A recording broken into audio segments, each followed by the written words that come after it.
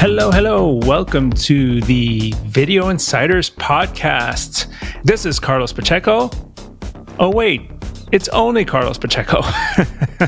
Nothing too dramatic. Tom is very busy, and we wanted to record this podcast with Jonathan Wallbacker from Little Monster Media. He is the SVP of Strategy and Audience Development, and he's got a hell of a lot of experience in the space. He's been at many YouTube-centric companies, very similar to Tom and I in terms of experience, almost 10 years of experience in the space. And we have an amazing conversation about what's happening on YouTube right now, Shorts, what's happening with Shorts, and Jonathan's predictions for the rest of the year, what's going to happen in 2021. So welcome to the show, and let's get to it.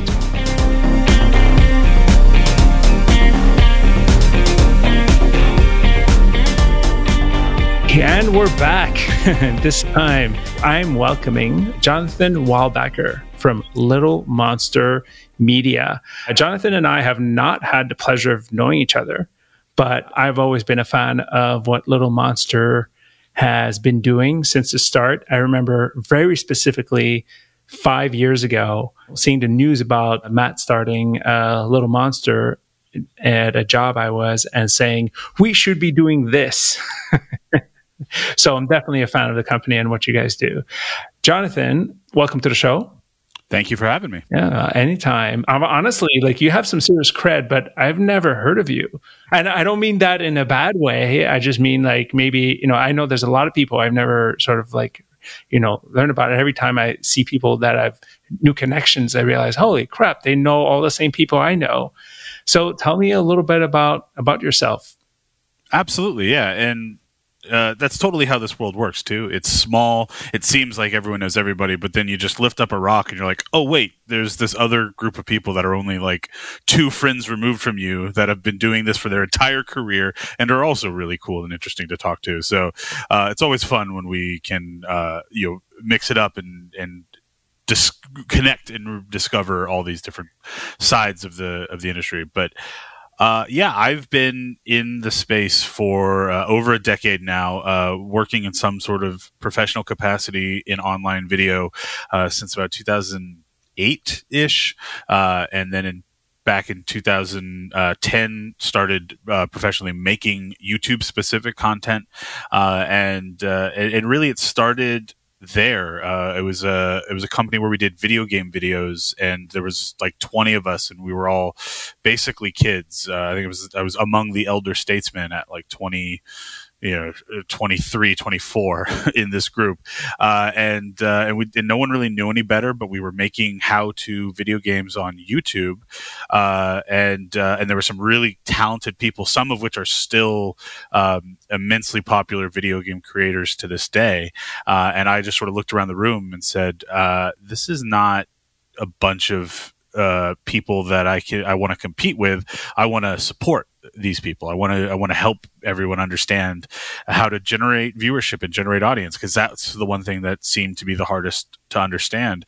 So I spent my time and effort there focused on understanding the audience and how to generate viewership against ideas and how to study the analytics, limited as they were back in 2010. And then after a year working at that company, I took a little sabbatical hiatus from life. Spent about 6 months back in New Orleans just studying online video, web series, platforms, all of the above, as sort of my quote unquote bachelor's degree in online video, and then came back to LA ready to make this the career. Was able to get in at Maker Studios on their optimization team, which gave me an insight into the back end of some of the biggest creators on the platform at that time. And I was, just soaking up all the information, looking at the likes of Ray William Johnson, who was #1 on the platform at the time, watching the rise of PewDiePie before he was able to take it over to #1, and a bunch of other really cool creators who had some interesting back-end analytics. And so for a while, I was studying the back end of some of the top channels for what I considered sort of my master's degree in the YouTube space, and that's once I felt comfortable there, I went over to Collective Digital Studio, which is now known as Studio 71, where I was able to build a team for them to help the creators underneath that umbrella be better on the platform, then eventually take that knowledge that we learned and cross over into more traditional entertainment entities and major brands and help them be better on the platform. We were able to win the business to do the first year of The Tonight Show starring Jimmy Fallon when he transitioned from his later program to the actual Tonight Show. We did the first year's strategy on developing their YouTube, and we targeted it would take him 2 years to become number one amongst his peers, and we were able to do that in 9 months because we were really focused on tactics, strategy, optimization that were endemic and native to the platform. The same stuff that we would give advice-wise to Epic Mealtime or Rhett and Link, we were giving to the Fallon crew, and they were receptive enough to do enough changes that it not only worked, it worked really well, and it became a lot of the status quo for how a lot of the late night teams tackle digital media even to this day. And so that was a really great sort of nexus point for me, where I've been now on both sides, the native traditional influencers and the large scale legacy entertainment companies. And I noticed and recognized that the core for both of these, if they want to build audiences on YouTube, are really much the same. And the reality is that we're not talking about two drastically different thought processes that, one might be favored over the other in the grand scheme of the algorithm. The reality is everyone just has their own specifics, their own realities that you have to adjust for and adapt to. But if you think about it in the same way for both, you're going to have the most total success. So that's what really sort of defined my perspective on audience growth in YouTube strategy, and really all digital media strategy is, come at it from the native platform perspective, but then embrace what is unique and special about you without treating it as separate from what's unique and special about everyone else. And so from there, the MCN game was sort of crumbling all around, and no one really wanted to continue to be in that sort of world. So I jumped ship over to a comedy collective called Jash, which was founded by Sarah Silverman, Reggie Watts, Tim and Eric, and Michael Cera, and did some really cool work in the comedy space for a couple of years. That group got bought up by Group 9 Media, which is a digital publisher, best known for The Dodo, Now This, Thrillist, Seeker, and recently Pop Sugar. Basically a collaboration of really big brands, with a lot of emphasis on Facebook, but on really all digital platforms. And I was able to see it from what was now a third point of view, the publisher's point of view, people who are professionals, but don't have the scale of the pop culture zeitgeist that comes with being a big major entertainment entity. So they had to be scrappy like an independent creator, but there were budgets and there were red tapes and there were realities associated with them being a publisher. And it just really codified and underlined for me the value of the perspective of being endemic to the platform, but really by this point in time understanding why of the platform. Like, what does the platform want? And it's going to want the same thing no matter who you are, what kind of content that you're putting out there. So if you can understand the why for what the algorithm's doing, for what the audience behavior is all about, you're going to be able to pull out the best strategies. And so spent a couple years at Group 9, got my fill of the publisher world, and that's when I joined Matt Gielen over at Little Monster Media. Matt's been somebody I've known in the industry for a long time. I've been following with his work and friends with him since the Frederator days, and then after when he started Little Monster, definitely something that's similar to you, Carlos. I'm like, oh, that's a really interesting, smart thing to go start and do. Little did I know a few years later that I would be joining that team. And it's been great. I've been there for basically like 2 months before the lockdown started. So a year and 3 or 4 months. It's kind of nuts, but it's been great. And what I love about it is it's an opportunity to work with a lot of very eclectic, different types of channels and creators and individuals and companies, and really focus down on helping people be better on the platform. Some people want to really understand it and want to make their own strategies, but they want our sort of support in helping validate and showcase where they might be going off the rails. Other people just want to hand us the keys and let us do all the work. And what's really interesting and fun about it is going through and finding the unique ways to provide the most value to all of these partners and build the biggest audiences.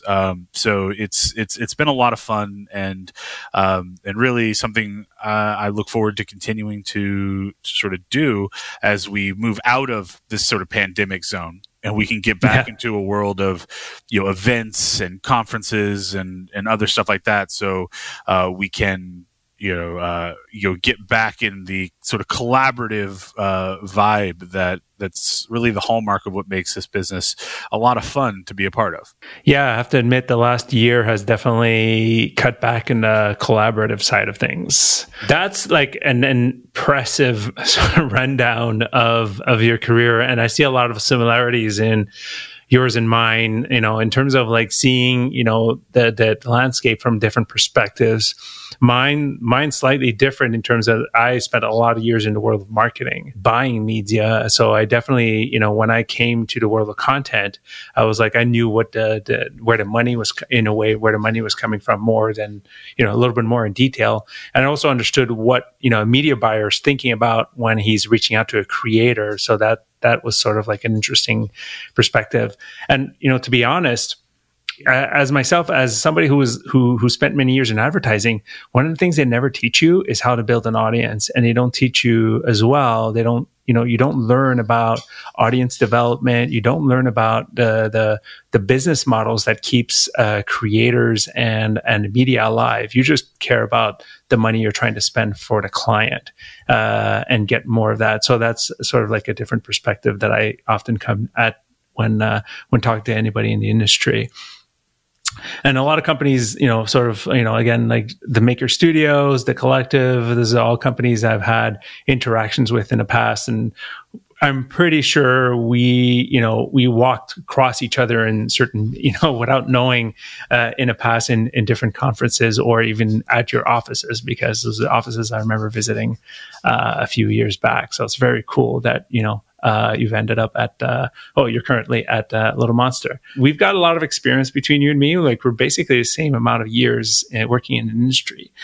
I want to hear your perspective on what's happening with YouTube. Like, we're focusing on YouTube. YouTube is always sort of like I always feel like every 3 months, we don't like things are just like completely changed. Something new's happening and we need to think differently in terms of our content. But at the same time, I work with clients where slow and steady, wins the race. They just don't need to change too much. Whereas other creators need to be like on the pulse of what's happening on a platform.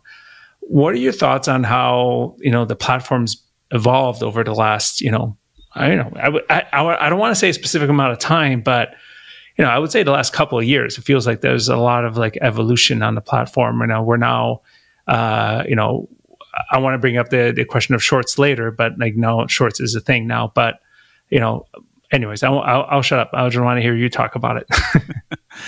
Yeah. I mean, it's really insane how much the platform changes and evolves and goes through different iterations of what matters, what's the most important. But at the end of the day, I think there's one core piece of commonality that always matters most, and it's the more you can entertain an audience, the more that you can engage an audience and make them want to come back to you or want to continue to click on your content, you're probably going to be successful. Things that are trends, things that kind of ebb and flow, like, certain video games that gamers play, or certain formats, or things like, pranks used to be the most important thing in the world on YouTube, and thankfully we've moved past that. But the reality is, and evolution is very much the right word, a lot of the mindset and creative force that went behind some of the really big prank videos, and what was inspired by those prank videos, have really kind of turned into a lot of the stuff that's really popular today. The Mr. Beasts of the world, the idea that that this content, the value proposition of that content is that moment of surprise, shock, awe, joy when you hand someone over a bunch of money. Like, if you trek that backwards, you go to people who were, walking around handing homeless people $100 and filming, and that was really icky because it was a part of that social experiment iteration, which was a way for prank people to feel like they were elevating themselves. And then it goes back to pranks, and then it goes back to like prank phone calls and trolling, and it always iterates, and it always grows, and always moves in and out of style and fashion. And what I love about being on YouTube and having experienced so much time on the platform is really watching the different large scale trends as they've come and go.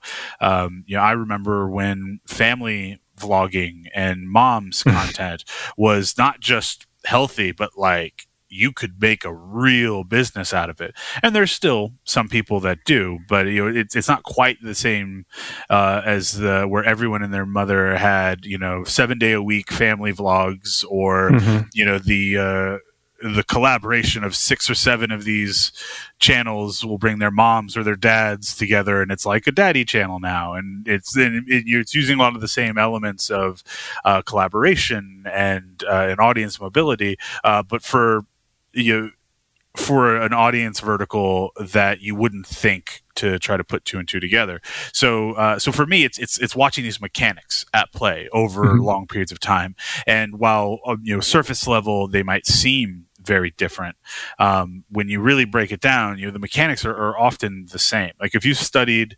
anyone that spent time as the most subscribed channel, and you watch them over time, you see a lot of the same kind of things that support the current most popular channels, and the reality is those people are going to trend downwards in terms of viewership, and something else is going to come up and take its place. And I think that's another part of it too, is the consistent lack of inconsistency, or the only thing that is permanent is the concept of impermanence. There's nothing is like, if you don't like how the platform is at any given time, hold your breath and wait 10 minutes, and you likely are going to be in a different zone. And people might be listening to this, or like when I go onto like Clubhouse and stuff like that, where you can end up talking to a lot of people that are maybe a lot more green in the space or younger in the space. They look at the people who are the most successful, or the people that are at the top of the niches and the verticals that they adhere to and aspire to be a part of. And it feels like that's like a Mount Rushmore, or the most important thing in the world. But the longer you're in these platforms, the more and more you realize that they're just moments of time, and that to get the most out of it at any given time, from like a studying and self benefit point of view, is just simply learning to answer the question why. Why is this person popular? Why are people watching this content? And oftentimes, that answer isn't going to be like super simple and the kind of thing you can do on a multiple choice. Like, it's more of a long form essay that you hated when your teachers assigned in high school. But answering that for yourself is going to be the key towards figuring out not just how to ride that momentum better, but also will allow you to retain parts of what makes it work once the larger spectrum of that vertical, that niche, that trend, or that individual creator are sort of past their prime, and the next big thing has come up to sort of wow the audiences and the people along the way. Yeah, that's definitely what the platform has been over the last couple of years. And I feel like I wanted to sort of bring out the conversation about like algorithm. That's constantly the question that everybody's asking all the time. And I think in 2020, we were talking about, audience satisfaction essentially was this sort of thing that YouTube created that, was a mishmash of all the metrics together and saying like, are people watching because they like your content, or are they, watching it, again, it was never sort of a defined metric. But it was the way we saw it. When I say we, as me and Tom, we sort of saw it as a combination of a bunch of metrics that would, signal to YouTube as like that, your content is worth watching and they'll recommend it more. Do you feel like that's still the priority with the platform? I mean, in generalities, yeah, absolutely. Audience satisfaction is, the principal guiding point for what the algorithm does. And the reality is, though, like it's crazy to think about how far the platform has sort of gone. Every time they've iterated on an algorithm, it's been about, how do we make the platform better for the users? And it's gone from, a focus on, YouTube being the second largest search engine on the planet, and we're going to make it the best possible search engine. So no matter what, you're putting into it, you're going to get something out of it that you love. And then over time you realize, okay, this is a really gameable system and it's not actually giving us the best. So then we're going to put an algorithm around popularity and put that stuff on a homepage. And then, you look up after 6 months, and if YouTube doesn't manually remove a bunch of videos, the whole homepage would just be Minecraft, because the way that the different verticals work is that some work better for whatever factors that are playing into whatever algorithm is at the time. So then as they continue to get more and more sophisticated, it becomes less about the triggers and the elements that a creator can put into it, and it becomes more about audience behavior. And what's so great about that, and I love that that's where we are now with the platform, is that it forces you to be better algorithmically by thinking about things outside of yourself. The algorithm doesn't serve the creators of the content, it serves the watchers of the content. And so when you're thinking about what I should be doing from like an optimization standpoint or a packaging standpoint, there isn't a like, here is the right way to do it. Here's X, Y, and Z, go. And what I love about that, even though it makes my job infinitely harder to not just have an easy answer to give to all the clients that come by, but it allows for and really embraces the idea of the unique individuality of the specific context of every creator. Every creator has their own unique fingerprint in terms of how they're interacting with the platform, whether it's, their editing style or their tone of voice or their community management skills, or outside of platform stuff like their access, their friends. Do they have the ability to create content regularly or not? Like, everyone has their own reality that, there's maybe like 100 questions and you answer it your own way, and no one has exactly the same answer sheet at the end of the day. And what's so exciting about that is it means that working on building an audience through the algorithm is less about here's the right way to do it, and more about here are 1,000 levers. We're going to start pulling the ones that we think matter the most based on your context, your reality, and your goals. And then every time we pull a lever, it gives us new information, and then we have to kind of think about it all over again. And the opportunities that I get to have, where we have partners who give us a lot of leeway and control in terms of how we're thinking about the strategic approach to their channels and their content, are always the ones that are the most fulfilling, because we can try to have a deeper understanding of what it is that the output is. And then the more we can understand the output, the better we're going to be able to guide sort of how we get input, and that input is audience and viewership. So I'm really excited about where the platforms are currently algorithmically, because there's just such a dense menagerie of different equations and thought processes and algorithms that go into all of these different decision making things, and we sit on the other side of that, looking at results and trying to figure out the best way to do it. And at the end of the day, when you figure it out, what's exciting about that is we didn't just figure out how to beat a machine. We figured out how to really reach and talk to other human beings. And that is the coolest thing about audience development, particularly on platforms like this. Like, it isn't about pulling eyeballs and just getting, a big number against, a video window. Like, one of the things I hated about Facebook audience development is the focus on Facebook is how many people can you get to watch the first 5 seconds of the video with no sound on? To me, those weren't views. That was barely better than impressions. But the problem is they counted as such, and so many of the strategies were built around building that up. You don't understand anything about your audience. You don't build a relationship or a connection with your audience by having somebody look at something for 5 seconds with no sound on. But on YouTube, if you can find out that, okay, the audience behavior dictates that most of your audience is watching from this traffic source in this way, and that if you can increase your impressions by doing this amount of community management and change and tweak your metadata so you can get slightly better performance on search, we do all these little levers, and then we start to see more traffic coming in from search, and then that audience brings a different kind of connotation to the conversation in our community management, which then increases our opportunity to generate impressions, which then at the end of the day builds better views. Like, understanding and knowing how to do that and working through that is an exercise in tracking and understanding and then eventually guiding audience behavior, human being decision making on a really deep and direct level.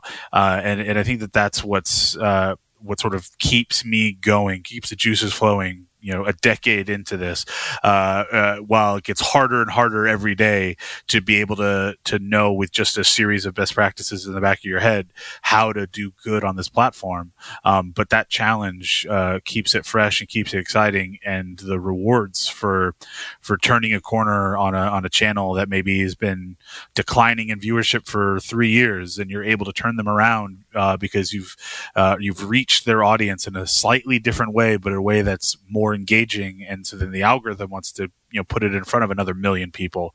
Those are the kind of things that have been amongst the most rewarding in my career, because it's truly earned, and it's earned at a pace where the other end of the spectrum weren't duped into it. They've expressed positivity in their behavior, which just creates a healthier interaction and environment for the creator and that audience and the platform, sort of overall. Wow. You've said a lot of stuff I've agreed on. What I really enjoyed is how you described the Facebook stuff, because that was the bane of my existence, of people trying to get things going on Facebook, or why things are going or not doing on Facebook. And I hated how Facebook measured its views and all that sort of stuff. But you said it in a much more sort of eloquent way. The algorithm has evolved, and the audience has evolved. I'm constantly amazed at the different audiences I'm seeing across different channels, because I too had many, many clients. I'll fully admit, when I saw Little Monster launch, I was like, I need to do that in Canada. And right now I'm doing it, but more as a one-man show, because I'm just hard-headed in that perspective. One of the things that I wanted to sort of discuss is what's happening right now versus the algorithm, because we're talking about quality and how we're making sure that we're reaching the audience the way it wants to reach, and essentially everything you said is basically on point. The one sort of spanner in the works that I'm seeing these days is shorts. Because from my experience, it doesn't behave the same way as the algorithm does. And there's not a lot of thought process going through the content. It can be the most randomest thing in the world. And I'll give you my impression of it. When I look at shorts and I look at the content going quote unquote viral on it, it feels like YouTube 2005. It feels like the original YouTube, I'm at the zoo, random video, hey, you got to watch this type of video. And then, it goes viral. And that's my impression. And I don't have a lot of experience with shorts right now. But I wanted to hear your thoughts on how it's going. Is it just like a crapshoot right now, or is there sort of like a bigger algo per play the same way as TikTok? Like you're not even logged in and it knows what you should be watching. What are your thoughts on it? I mean, I'm not expecting you to have the answer, but I was just like, I want to talk about it. For sure. No, I mean, this is, anytime there's a sort of a new format on a platform like YouTube, it's intensely interesting to watch and see and understand. And, if YouTube is supporting it heavy, then, it behooves everyone to, if they're not on the new tool immediately, then at least be studying it, watching it, monitoring it, and figuring out the right way for them to take advantage of it as it matures. I will say what's interesting, and I love how we segued into this by also you calling out the Facebook side of it, is, it kind of goes back to short form video as a whole. So, I mean, TikTok right now is the sort of grand dragon of all of them. But the reality is it's been Vine, it's been Snapchat, it's been Musical.ly, which is the literal precursor to TikTok, and a lot of other activations along the way.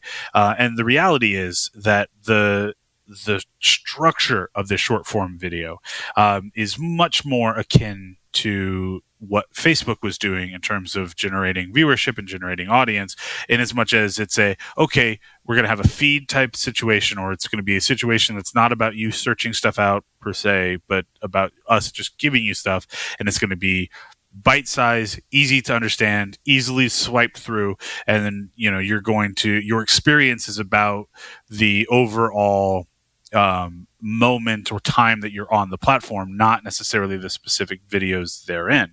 And what's interesting about that, I think that's really, really an interesting perspective to have. It's very different than an on-demand video strategy and plan and ecosystem. And so one of the things that people talk about that I like to always sort of like, oh, well, however, let me tell you this, insert myself into the conversation, is TikTok is no more the next big thing, or no more a direct competitor to YouTube or Netflix or Disney, that Twitter was a direct competitor to J.K. Rowling. It's a completely different form. And what it is, it's a new language that's utilizing the same structure of, in this case, video and audio video connectivity, and it's presenting it in a form that is new and fresh and exciting, and it's valid. And I don't want anyone to think that that I'm dismissing short form video and saying this, but what I'm saying is it's a new language for us to learn and understand. And they're part of the reason why a lot of the younger generation takes so much to this, and why it's always seemingly a younger generation that spearheads adaptation of new formats and ideations like this, is because it's easier to be fluent when you're born into it.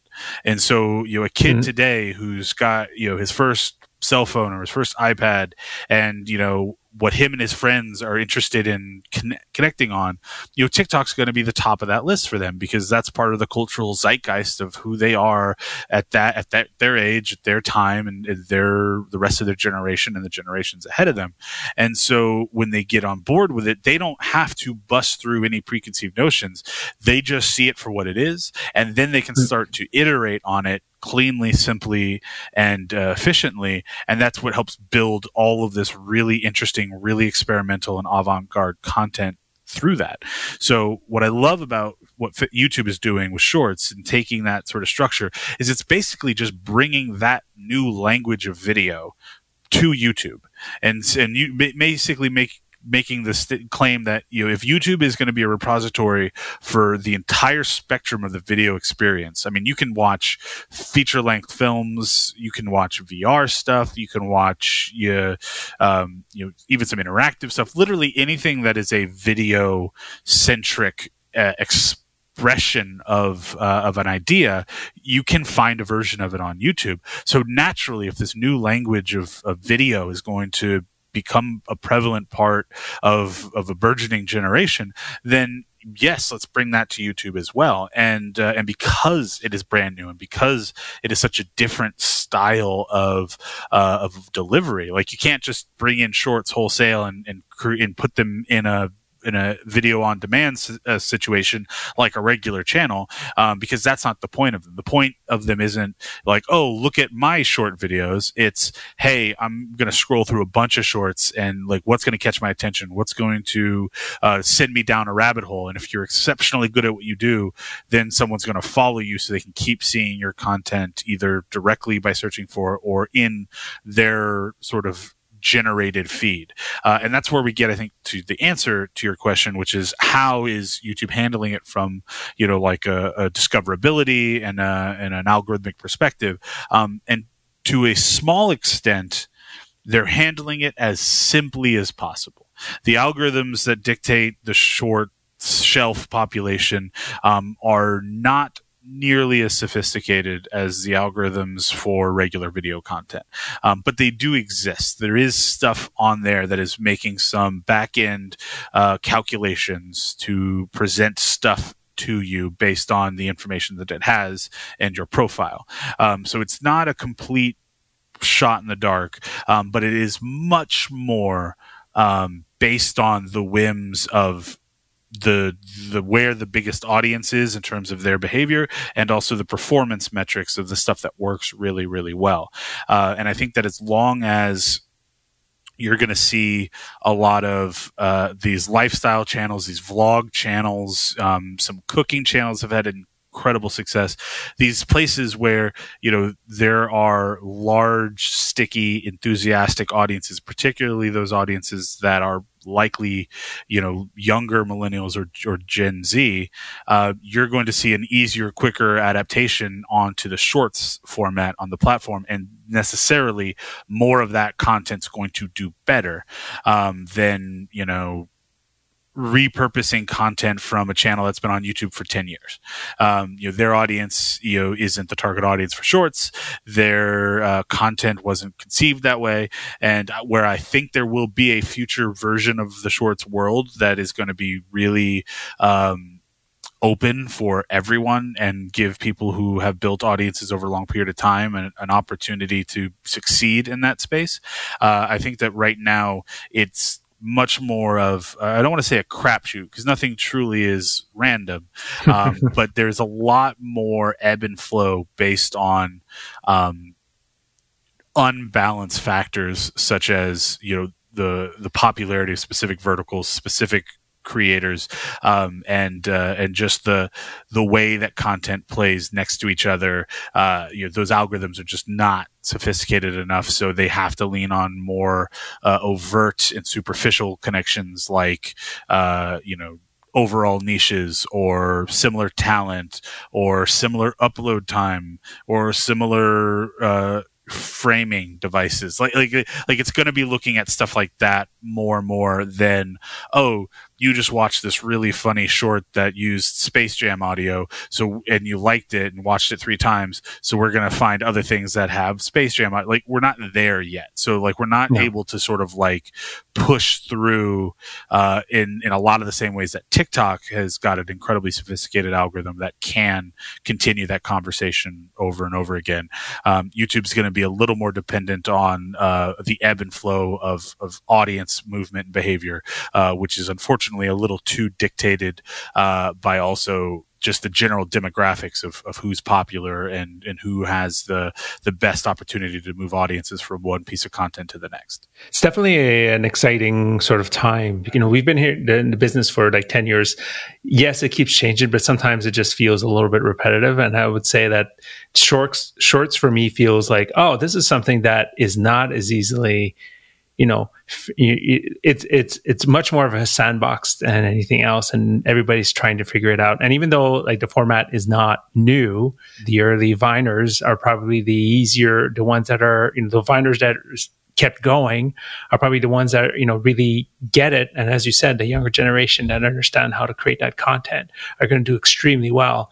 And exactly like you said, like anybody who's just repurposing content is just not going to hit anything that great or consistently as somebody who's, creating content on specifically for that format. So completely agree on that side of things. But I love your perspective on how the algorithm, the difference is the algorithm, which is exactly sort of what I meant when I said like it feels like YouTube 2005. It's like the algorithm is just not as sophisticated. And another way I sort of see it as well is over the years, as YouTube sort of like forced a creator to create content that's more and more elaborate in a way, or more complicated. I don't want to elaborate; it's complicated. Same thing. I just mean like highly produced content. It feels like it created this gap of like lesser produced content that's a little bit more on the fly. The vlogs that have sort of like disappeared over the years, and I feel like this also gives another opportunity for that format to sort of like find a new home as well. But that's my sort of like 10,000 feet perspective of how the platform is evolving. Yeah, I mean, that's really astute in terms of the kind of content that works at an earlier point in the lifespan of a platform. When you kind of track things out, there's a lot of similarities there. I mean, like, to be completely frank, like, cat videos were at the start of literally every successful video platform, including film. Like Edison made cat videos, so it's like there's just some core things in just the reality of how humans interact. And when we have the opportunity to like have some video, like, yeah, there's going to be a lot more just like put your phone up and shoot it kind of stuff. And 5 years from now, the same people that just flipped their phone up and started shooting stuff are going to be the first ones to figure out how do you tell a compelling narrative drama utilizing the format. And that's going to come. And that's going to be so cool to see. But what's interesting too, and what I love about pointing out the vlog sort of style and how it shorts right now is eerily reminiscent of YouTube, like 6-7 years ago, is part of what made those vlogs work. Is we always used to talk about, we still do to a degree, just in a different way, authenticity being one of the biggest and most important things in building an audience. And people used to think that authenticity meant, like, you just got to be raw and real, or you just got to be lo-fi, or it was never that. It was always about, you have to be able to authentically express an emotion. And yes, most people, the best way for them to authentically express an emotion is to authentically express that emotion. But, that's why like actors are good and talented, and why not everyone can do it, because part of the reason why what they do real well is authentically put that emotion into those performances, and it feels real when you watch it. And so you have that connection. And so, as more and more, people are, coming into the space, you can provide that authenticity while still having all the artifice of production value. And that's why you look at, the late night hosts, like the ones that really work and have the longevity of time, felt like a friend coming into your house at the end of every night to talk to you about the day's events. And that's a type of authenticity that is, not anyone can do. I mean, you Trevor Noah. 100%. And like what he was able to bring to incredibly complex conversations, you felt like you were like having a conversation about it as opposed to being told it, which was really valuable, and part of the reason why he works very well on the YouTube platform. So knowing that authenticity isn't just about being quote unquote real, what I love looking at shorts today, is it takes a lot of the same elements of those sort of free-form unscripted vlogs, but strips down to the most important part, which is what's the emotionality of the moment, of the content. Is it humorous? Is it shock and awe? Is it juxtaposition? Is it self-deprecation, or righteous anger? Like, there's all these different emotional touch points, and when you only have 60 seconds or less, it forces you to keep that emotionality front and center as the star of the show. And partially the reason why short form content, I think, is had so many iterations that have come and then failed, but then another version came back, is because there's something innately raw and watchable and vortexable, where you then watch 10 of them in a row, when you wear that emotionality authentically on your sleeve, and there's really nowhere else to wear that emotionality in 60 seconds. If it's funny cat videos, you got to get to that punchline, and is this cat going to do something dumb, something evil, something hilarious? And it's going to be one of those things, and once you understand what it is, which is usually the first couple seconds, you are now hooked to sort of watch it through, and you don't have to expend a lot of time and effort to watch it through. So you are more willing to commit to that process, and then rinse, repeat, and you look up from your phone and you've been looking at TikTok for an hour. And I think that's, part of what's really cool about the short space right now, is watching people instinctively do that. Like, I don't believe like a lot of these people who are making super successful videos are thinking about the emotionality of their videos as they're in a writer's room trying to figure out the next 30 shorts that they're going to do this month. Some of them are. Some of them are. And this is not making absolutes here, but what's cool to see is there are a lot of people that are becoming successful because they're finding ways to do it through just raw instinct and that fluency in this new language of video. That's just, it's really inspiring to see, because it makes me want to get in there and strategize some short stuff. And I've been able to dabble with a couple channels, but really most of it's been repurposed, and it doesn't really work, as we've already discussed. So, how do we experiment, and how do we, cajole a creator that's been around since the pre-Maker days to get on board with creating social media shorts, in 2021. And that's part of the challenge of like what we do. And so it's knowing that this is now going to be a part of how we interact with talent and anyone that wants to build an audience and is searching for that expertise. It's like opening up a new chapter in a book that you've read 100 times, and you're realizing that there's a whole new chapter now that you get to read and study and digest and take in. It's cool and exciting, really all the time. And I think that's why YouTube never gets old, even though I'm getting older, and some of the creators are starting to get old. Join the club, man. It doesn't feel any less new and Wild West and exciting, and anything is possible now than it did in 2010, because as much as stuff has changed, as much as stuff has sophisticated and matured and become a business first and foremost, it still features that bleeding edge of the interaction between a storyteller, a content creator, and an audience member, a viewer. And as long as that bleeding edge is raw and new and experimental, which it necessarily should always be with a platform like YouTube, then there's always going to be something new and interesting and exciting to have this kind of conversation about. Really every couple of years something comes around, and it just re-enthuses the part of me that's like, all right, cool, let's figure this out, let's win this, let's make people connect with real audiences using these tools. And yeah, seeing how that works over time, and then once that feels comfortable and good, something new will happen, and something new will come around, and we'll get to sink our teeth into that. Definitely, it's going to be. I'm still waiting for YouTube podcasts, because it's going to happen.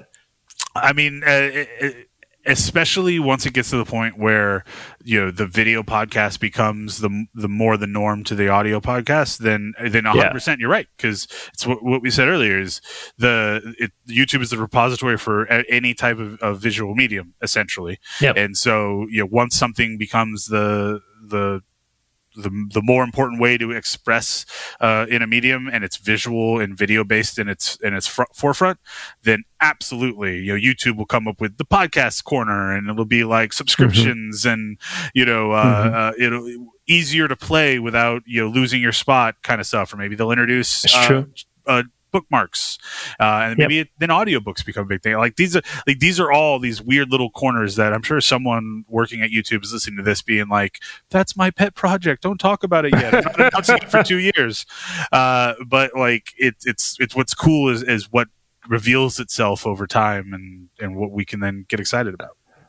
Yeah, considering how an amazing job Google has done at podcast support over the last many years, I won't hold my breath too long. I did, that one. This was an awesome conversation. Let's talk a little bit about Little Monster.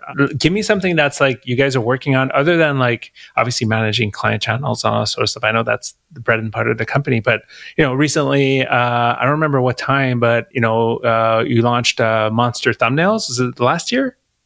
Yeah, Monster Thumbnails launched sort of right at the top of 2020. Yeah, and I've yet to try it, but I've had a couple of clients start asking me about thumbnails, and I'm, like I said, a one-man machine, so I can't, manage big channels with lots of thumbnail news.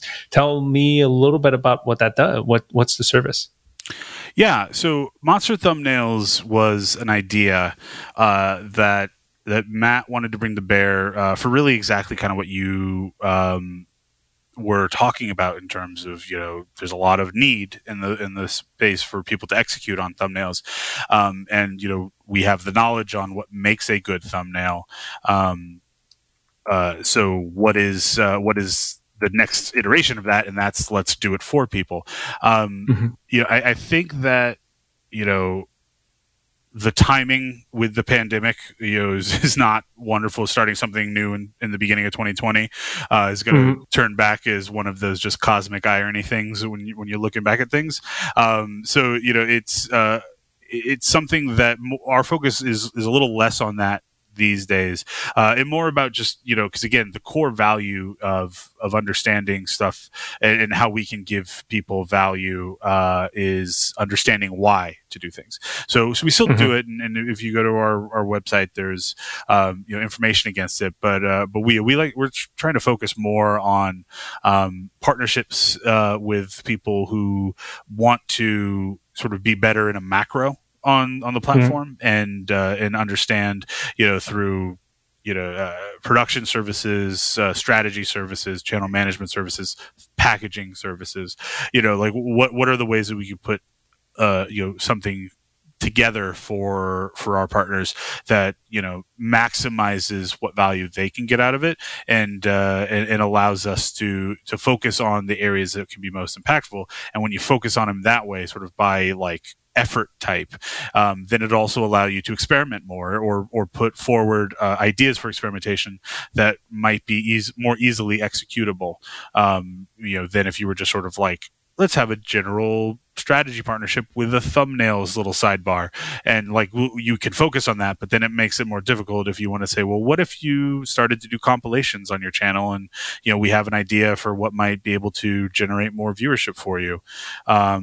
And we can have those conversations. But if we are already in a situation where we're doing production work for you, then it's an easier bridge to cross. So I think the core of that is we get the most valued success out of partnerships that are very specific to the needs of the client, and so I think that's where we're sort of at more of a focus. But I will say this about the Monster Thumbnails sort of initiative, is being able to work on a just crazy amount of thumbnails over the course of the time that we've been doing it, and seeing a lot of the differences between different verticals, different genres, different channel types, new channels, long-term channels, corporate channels, independent channels, really underlines and helps put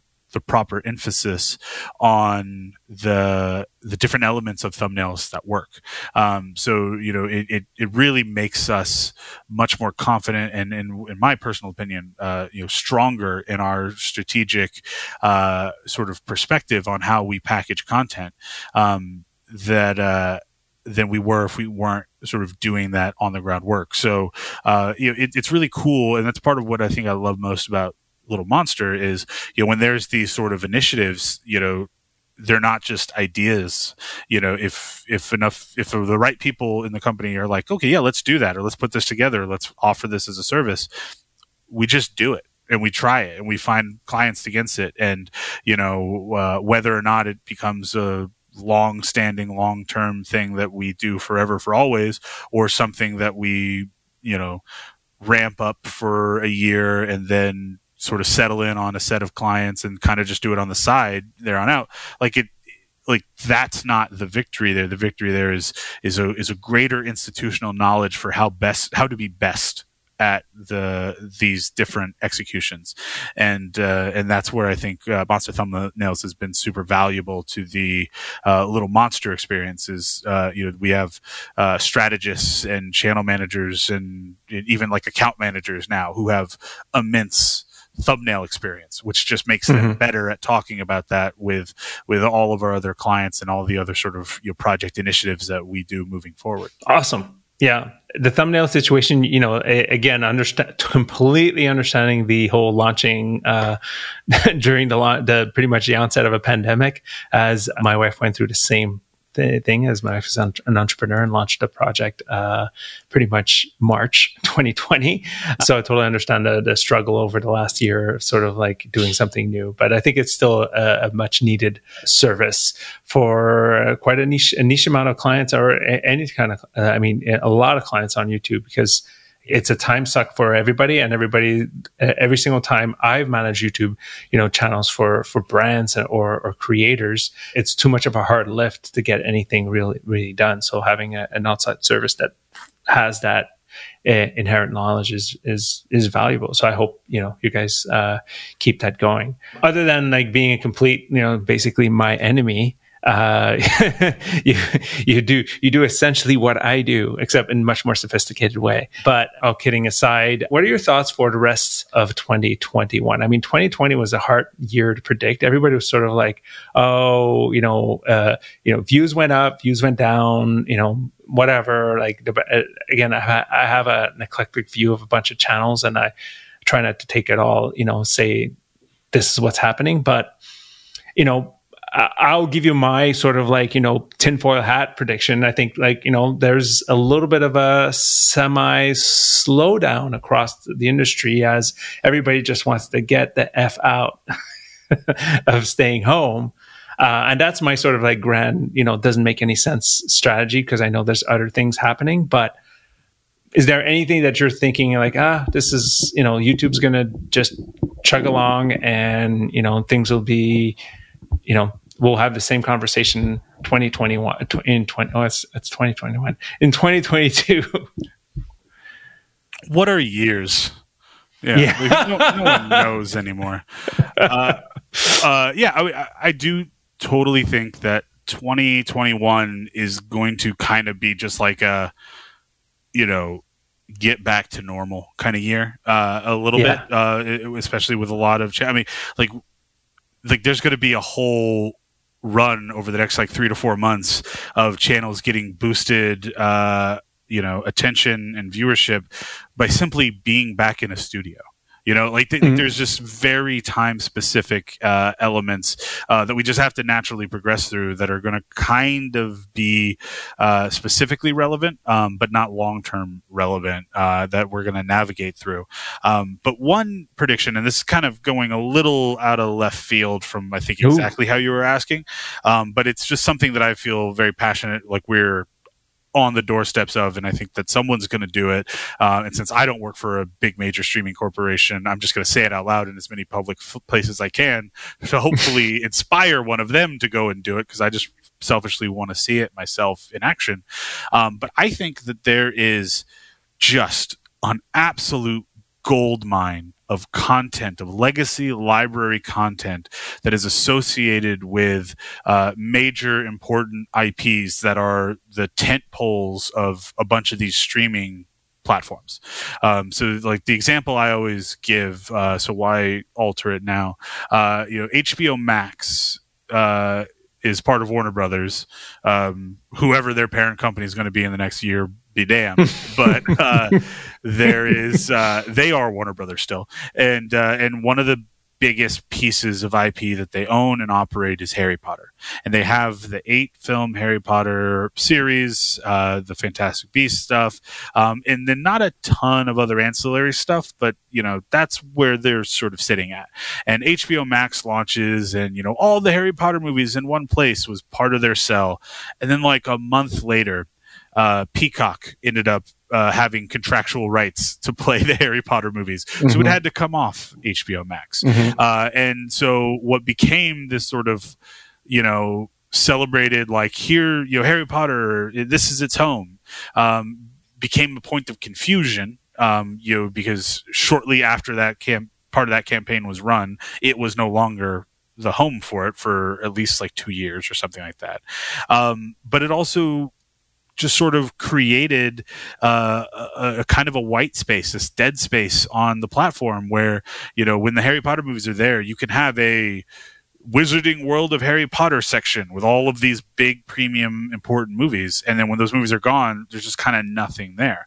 So what if, and again, not even an if, what when someone realizes that if a goal for a streamer is to keep people on the streaming platform and to watch as many minutes as possible and then to stay subscribed, these are the core raw back of napkin goals that like an HBO Max or Disney Plus is going to have.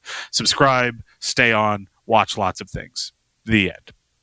So if those are the goals, why not build a destination, a Wizarding World of Harry Potter destination that, yes, the movies will be the tentpole, but the individual assets that can fill it, and maybe it's 10 different ones that are rotated on a monthly basis or a quarterly basis, go license, excellent fan-made content that utilizes that IP and put that on that service and celebrate that as here's the fan voice, or here's your perspective, or just here's some other cool pieces of content that you're going to like. And, maybe it's a video essay about how, Prisoner of Azkaban was, a defining pivot point for the whole franchise because of how it changed artistic direction. Or maybe it's a French horn solo cover of Hedwig's theme. This is a kind of weird, kooky stuff that's on YouTube. I get what you're going with. Okay, yeah. It took me a while to sort of figuring out, but I was like, okay, I get it, because I would totally watch Lindsay Ellis do essay of each movie I watch after I watch, and if you can create a channel that mixes both your IP and user created content, but all within that same theme, I think that's an epic sort of opportunity. Yeah. Is that what you're trying to say here? Pretty much, yeah. And the idea is create a feedback loop between the owners of the IP, the fans who are passionately creating this content, and the influencers in the middle who are both fan and content creator, and make it not a arm's length separate thing, but make it part of what it means to care about this IP and the experience of it. And so then what the owner of the IP will be doing is licensing content. So they're paying creators for their work, which is the holy grail of work for creators. If you can tell a content creator, here, there's 6 videos in your library that, Peacock would like to license from you for whatever that fee is, and they want to put it next to content like DreamWorks content on Peacock. That's content that's not generating any more revenue for that creator. That's, it's in the past. It's probably barely even generating views anymore. And so the fact that they're finally going to they would finally have an opportunity to earn some secondary, tertiary licensing revenue, which is how stuff it's the same real processes like Friends, however many millions of dollars or billions or whatever they paid for the exclusive license for Friends. Think about that, but obviously at a comparable scale. But if you were to go to a video essayist and put a package together to license a bunch of their old work to put it up against this content, so the creator is getting paid, the creator is getting exposure to new audience, the owner of the IP is getting a destination out of it, and they're getting a reason for people to be on the platform longer, even if they've lost the contract soundtrack to the principal IP. If you set up that Wizarding World and you didn't have Harry Potter for another year, you could still get people to click on that little corner of HBO Max if you're constantly updating it with this cool stuff like that. And then when it does come back, now everyone's going to celebrate that the Wizarding World is now complete, and you can kind of move forward with it from there. So, and then the audience is going to get the value, because if they've seen it on YouTube, you might not click that specific video, but if you're talking about a real eclectic amount of content that you're putting in there, it's very unlikely that anyone has seen all of it. So the audience is going to get exposed to new content creators who they can then go find and fall in love with in their native platform. So it's just one of those things where everyone can win. And when everyone can win, I think that it becomes a no-brainer. And I think it's something that I truly think we'll see someone figure out and crack the code of. I mean, we're already starting to see some signs of this. Disney licensed some movie theater reaction footage from Avengers Endgame to put in a major played in front of theaters trailer for the Marvel slate that's coming out over the next few years. You're seeing some streamers put special features in special like Zoom talking head interview sessions in adjacent to movies on the streaming platform. So I think that all these things are the early signs and portents that there can be that the movies and the TV shows could just be the tip of the iceberg for the valuable content that you could find on a streamer, and by having it be a process of licensing content for that space, it basically becomes a revenue stream and an audience stream, and you can build an endearing audience perspective by not being a soulless corporation that only cares about money, but actually respecting and understanding what fans care about with the process, all at the same time making more money than they're spending in the process. So that to me is the future. Probably not 2021, but you ask what I see on the horizon in related to YouTube. That's my go-to answer. Well, I mean, good luck finding a soulless company that's not just focused on profits. But I think that'll come from a creator more than a media company. The funny part is that there's so many layers of what you're talking about that I've sort of like seen pieces of. Right? It's, channels that want UGC content people to submit UGC content. And I don't know how many clients that have their big YouTube channel and they're like, oh, fans will make content for us. And I'm like, yeah, good luck with that. And, and then at the same time, what you're talking about reminds me a little bit of the world of linear TV, of just like, oh, we're just going to buy we're going to create a home renovation channel. We're just going to go buy a bunch of different shows across different producers, put it into one channel, and then we'll own that vertical type of situation, right? So, but this is much more in a social level, IP level type of situation that, I think is very YouTube-y. Again, finding the perfect IP for that, there's not a lot of them, but I do agree that it's just waiting in the wings to happen. So it's a good one. It's a good one. Kudos on that one. Warner Brothers just did a thing with Rooster Teeth where they're producing like a completely like YouTube generated, essentially like a podcast show with YouTube talent, but on Warner Brothers proper YouTube channel. So it's that same sort of thing where it's like the bleeding edge, and just like the little bow on top of it is, it's not about finding the soulless corporation that doesn't want to make money.